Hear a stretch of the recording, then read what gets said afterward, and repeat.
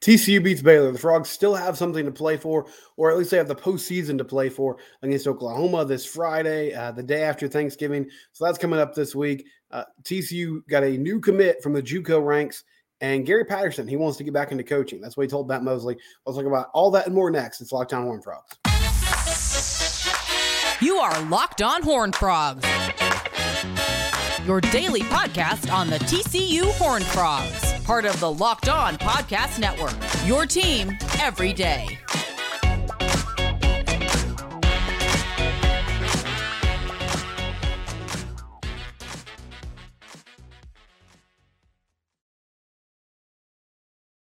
Frogs, your team every day. I'm your host, Steven Simcox. TCU, they get a victory over Baylor in the Bluebonnet Battle. Subscribe to the Locked On Horned Frogs YouTube channel. Also subscribe on Spotify, Apple Podcasts, Stitcher, wherever it is you listen to podcasts. Thank you for doing that. Sorry for my absence the last couple of days. I was on our annual family camping trip and did not have reliable internet or Wi-Fi, and so it just wasn't really worth it to record anything. Post-game show will be back this coming Friday following the game against Oklahoma, and we'll have plenty of coverage this week leading up to the game against the Sooners. TCU gets a victory, though, 42-17 over Baylor in their rivalry game. They win that trophy that we made fun of all week in the Bluebonnet Battle, but really good game by the Frogs. I mean, there were still some things, and I'll talk about some of the negatives in this segment. The red zone offense struggled at times. They had turnovers, had some penalties that weren't ideal. But at the end of the day, I mean, they won this game going away. Baylor's not a good football team. That was made clear. I mean, we knew that going into it. It was made abundantly clear in this game in Fort Worth. I don't think David Rand will be back. I don't have sources saying that information, but it just feels like the writing's on the wall for him. But TCU has also really struggled this year. I mean, they're 2 games under 500 going into that football game. So obviously it wasn't out of the realm of possibility that they would lose that or not play well and end up in a dogfight with a Baylor team that has had a rough season. And, I mean, there were times where that was the case. You know, they turned the ball over. Amani Bailey has a fumble on the offense's open possession after the defense gets a stop. Baylor goes down and scores. They go up 7-0. They kept it a one-possession game throughout the first half and into the second half. But then TCU defense was able to get off the field on 4th down. Offense started to pick it up and get it done, and the Frogs end up winning. A couple guys I wanted to talk about that really impressed me. I was super happy for Jared Wiley, the Frogs tight end, who it was his last game in the Carter. He transferred over from Texas a few years back, and he had an enormous day. 7 catches, 178 yards, and 2 touchdowns. And the biggest one was that 81-yard touchdown catch where he just ran down the seam, and for whatever reason, coverage bust, he was wide open. Hoover finds him around midfield, and he takes it to the house. Savion Williams had a nice block that, you know, got that last defender out of the way. But Jared's a guy that he's had a solid year overall. We were talking in the offseason about how he appeared to be someone that was going to take a huge step forward this year as a receiver, because last year he was really active in the run game, blocking. He was a popular 3rd down target for Max Duggan, popular red zone target for Max Duggan. But I felt like this was the season where he could put it all together and be a complete tight end. And his numbers on the year are really solid. 39 catches, 481 yards, 6 touchdowns. And it was really helped by that 180-yard game that he had against Baylor. I still would have loved to have seen him get more targets. That big frame at 6'7", he sometimes trips over his own feet when he's moving around out there, but ultimately moves really well, is able to break tackles, physical running the ball. I feel like Jared Wiley has a bright future ahead of him. I think he's going to be at least somebody that gets an NFL camp invite. I feel like he's going to get drafted and will have a chance to make a roster and have a good career at the next level because the measurables are there, and he's quick on his feet. He's got a good catch radius. It makes tough contested catches, does all the things you want the modern tight end to do. And I was happy that he got to go out on senior day and then get a victory for all those guys. And you know, there's a lot of them. I won't list all the names, but Mark Perry, Jared Wiley, Brandon Coleman, potentially Andrew Coker. I know he walked, even though he does have some extra eligibility. John Lands.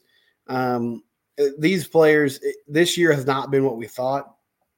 It's been disappointing in a lot of ways, but they are still part of TCU history. I mean, they they led this program to a place where they had never gotten to before, in a place where, honestly, in the last few years of the Gary Patterson era, I was wondering, man, was 2014 like the one opportunity this team had to get to the mountaintop?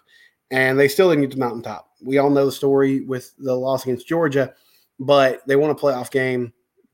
They came a few plays away from winning a Big 12 title and going 13-0 in the regular season. If you add the Big 12 title game to that, they ran the table in the regular season and went 12-0. They did just incredible things and made a 180 from, the previous 2 or 3 seasons that they had been there before, and left the program in a better place than they found it. And some of those guys are transfers. They were only here for a couple of years, but still the impact is really immeasurable. So I appreciate those guys. I'm glad that Jared Wiley had a huge day catching the ball. And, I mean, I feel like he's one of those players that we might look up in 4 or 5 years and think, man, why did we not give him more opportunities to catch the football? But he did improve this year and became more active in this offense. And there were obviously a lot of reasons why it didn't go exactly how we thought or how we wanted to. But that and the Colorado game were kind of the 2 shining examples of what a, engaged, like fully loaded, ready to go Jared Wiley could look like in the receiving game. And it was special to see him do that on his last game in the field there in Fort Worth. And I really like what Josh Hoover did as well. His stat line was great. I'll pull it up here. 24-29, 412 yards, 2 touchdowns, no picks, didn't turn the ball over, made big-time throws. I talked about that 81-yard touchdown pass to Jared, which, I mean, vertical passing game, like it wasn't – he didn't throw it 60 yards on the football field, but it was a coverage bust. He found his man. They got a big play. And he also hit Savion on a deep go route. It was 1-for-1, and that feels like the first – like Jared or Josh has had some trouble connecting on those plays. And so that felt like a big moment. I think it was 2nd and 12. They were backed up, in the shadow of their own end zone, and he's able to hit Savion over the top. Had a few opportunities in that Tech game to connect with him and just couldn't do it. So that was nice to see. It looks like he's much more decisive. We even saw him use his legs a little bit and run for a touchdown. And I don't expect Josh to do that week in and week out. But I think that there's multiple reasons why this team has not been able to run the football. And the main one is that their O-line is just not very good at run blocking. And so that's the biggest issue. And there's no real way around that. They're trying to find creative ways to mitigate, the damage from that. But short yardage and goal line situations are going to be an uphill battle. But one thing that Josh can do to help the numbers, because teams are just in these 3rd and 1, 4th and 1, or 1st and goal, whatever it is, situations where you need positive yardage, and pretty much everybody in the stadium knows you're going to run the ball. Everyone's selling out for Imani Bailey. And so I know Josh Hoover's he's not Mike Vick, right? And he might not even be Chandler Morris with his ability to move with his legs, but he's not a statue back there. And so if he could just occasionally, and maybe what he did on Saturday will help unlock this a little bit and loosen things up some, pull that ball, and hopefully we get 2 more games. It might just be 1, but pull the ball out of the mesh point and take it himself, then I think that could do some big things for that offense. And I don't know how much of that too is, I mean, Chandler's back now, but they've been pretty limited with the quarterback depth chart. And so I know that's probably taken out a lot of the designed run game for the quarterback. But that's a huge part of Kendall's offense. I mean, it wasn't just something that he did with KJ Jefferson because KJ was big and built like a linebacker and could do those things. Everywhere he's been, he's used the quarterback in the run game to a certain extent.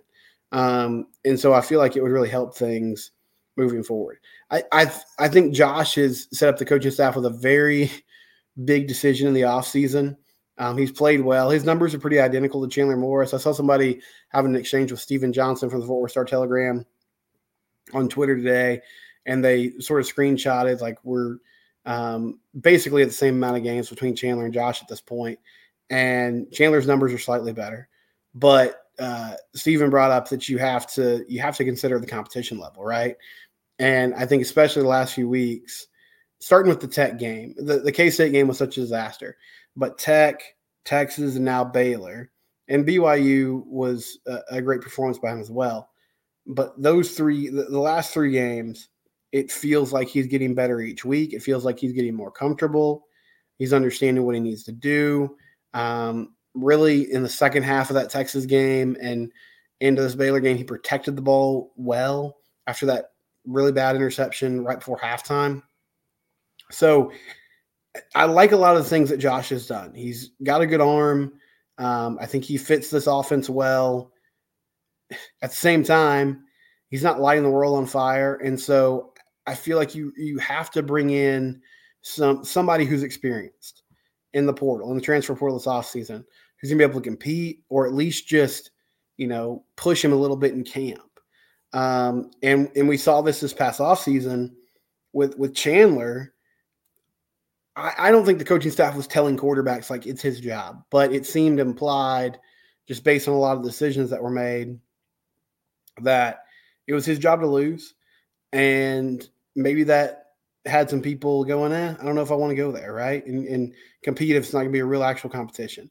And so bring somebody in, make it a real competition that starts in the spring if possible, and get after it and see who wins. Now, I also think if Josh is able to beat Oklahoma and maybe win a bowl game or have a good performance in those two games or have a really good performance against OU and, a game that maybe you lose the last minute, then that gives you a lot of confidence going into next season. And I still feel like you need to bring someone in, but maybe there's not nearly as much pressure going into the offseason and trying to find, a starting level caliber quarterback. But Haas Haney, I'm excited about him. I think he's going to be a great player. I just don't see him being ready to start as a true freshman. I mean, that's a really hard ask for anybody. And so I think that's an unfair thing to just expect him to do that coming in cold, to a new environment, a new system in college football in general. So we'll see how all that plays out. But I like what I'm seeing from Josh, and I think this is another chance this weekend, and hopefully he'll get those bowl practices. They can find a way to win, to just show his skill set and show that he's getting more confidence, and the team really seems to respond to him well. And so that's been a bright spot over these last few games, and especially in the victory. When we come back, some final thoughts about this game, and then TCU football landed a commit over the weekend, so we'll talk about that next here on Locked On Horned Frogs. We're going to talk recruiting in a moment. And it's a great segue because our recruiting segments are brought to you by LinkedIn. Why is that? Well, because LinkedIn is the best in the game when it comes to talent acquisition for your company or your business. If you were in the business of hiring people or trying to find out, who the best person is to take the job at the business you own or just the business you work at, LinkedIn Jobs is the way to go. LinkedIn is fantastic database because everybody knows about LinkedIn. It's the number one name when it comes to finding work. So the people that are there, they're there to find work. You can cast a wide net. You can get a large, expansive database of people that you can reach. And then they'll put in their resumes, applications, all those things. And you can start looking through, and they have simple screening questions and other tools that make it really easy to narrow down that focus so you're not wasting a lot of time. And you got to find the right person, the right culture fit, the right qualifications. LinkedIn makes it easy for you. LinkedIn Jobs. Go to linkedin.com/LockedOnCollege. Let me pull up the overlay here on YouTube. LinkedIn.com/LockedOnCollege. Post your job for free. That's the best part. If it ain't free, it ain't me. LinkedIn.com/LockedOnCollege. Number one job site. They're ranked number one in small businesses in finding talent. Talent acquisition is the name of the game.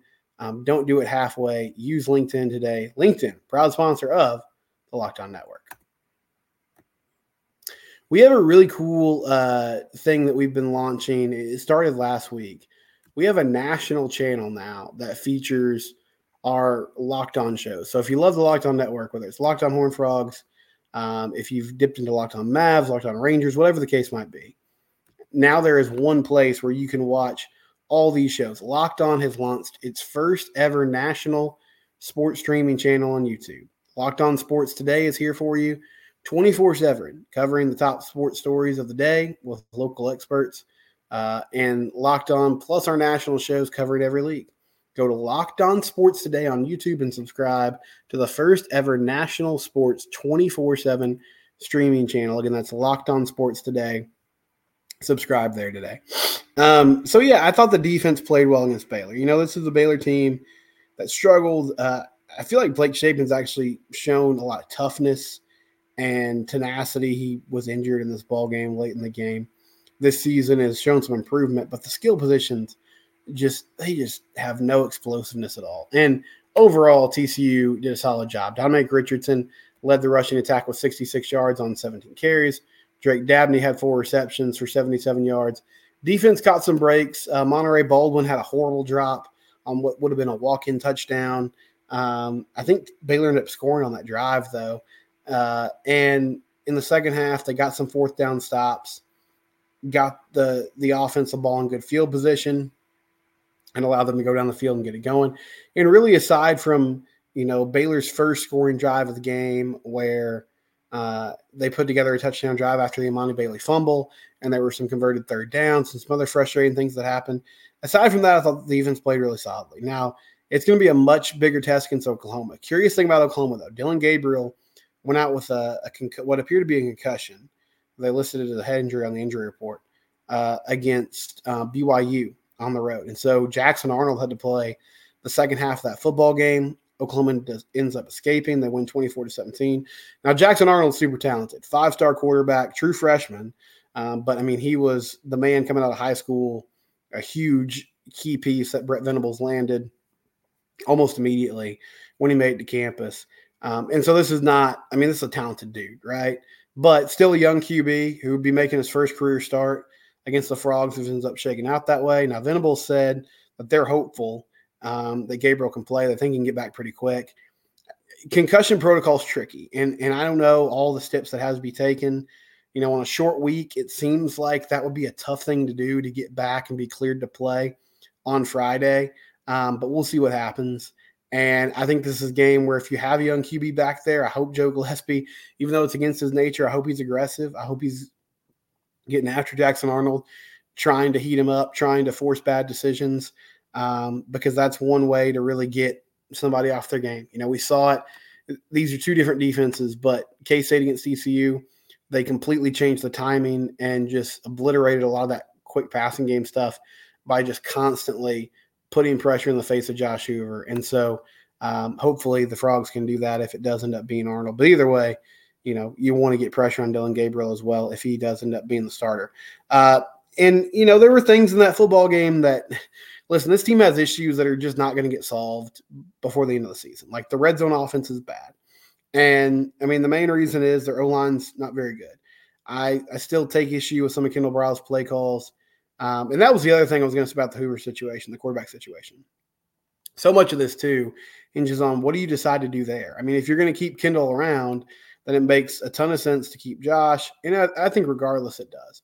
But you bring in a new coordinator, and that, sets a lot of wheels in motion. I'm not like if they let Kendall Browse go, I'd be totally okay with that. But I just mean that's another factor in the equation of figuring this out and who you move forward with at that key position. And so he had he called a reverse play with Savion Williams on a 4th and 1 that didn't work. The fumble, I think it was Brandon Coleman. Unfortunately, he just got blown up at the guard position, and Imani ran right into him and fumbled the ball. But that was on a 1st and goal play. And that 4th and 1 call, I will say, I thought watching it live, I thought Savion might have had a chance to get the first down if he just got north and south, especially with as physical as he is running the football when he does get downhill.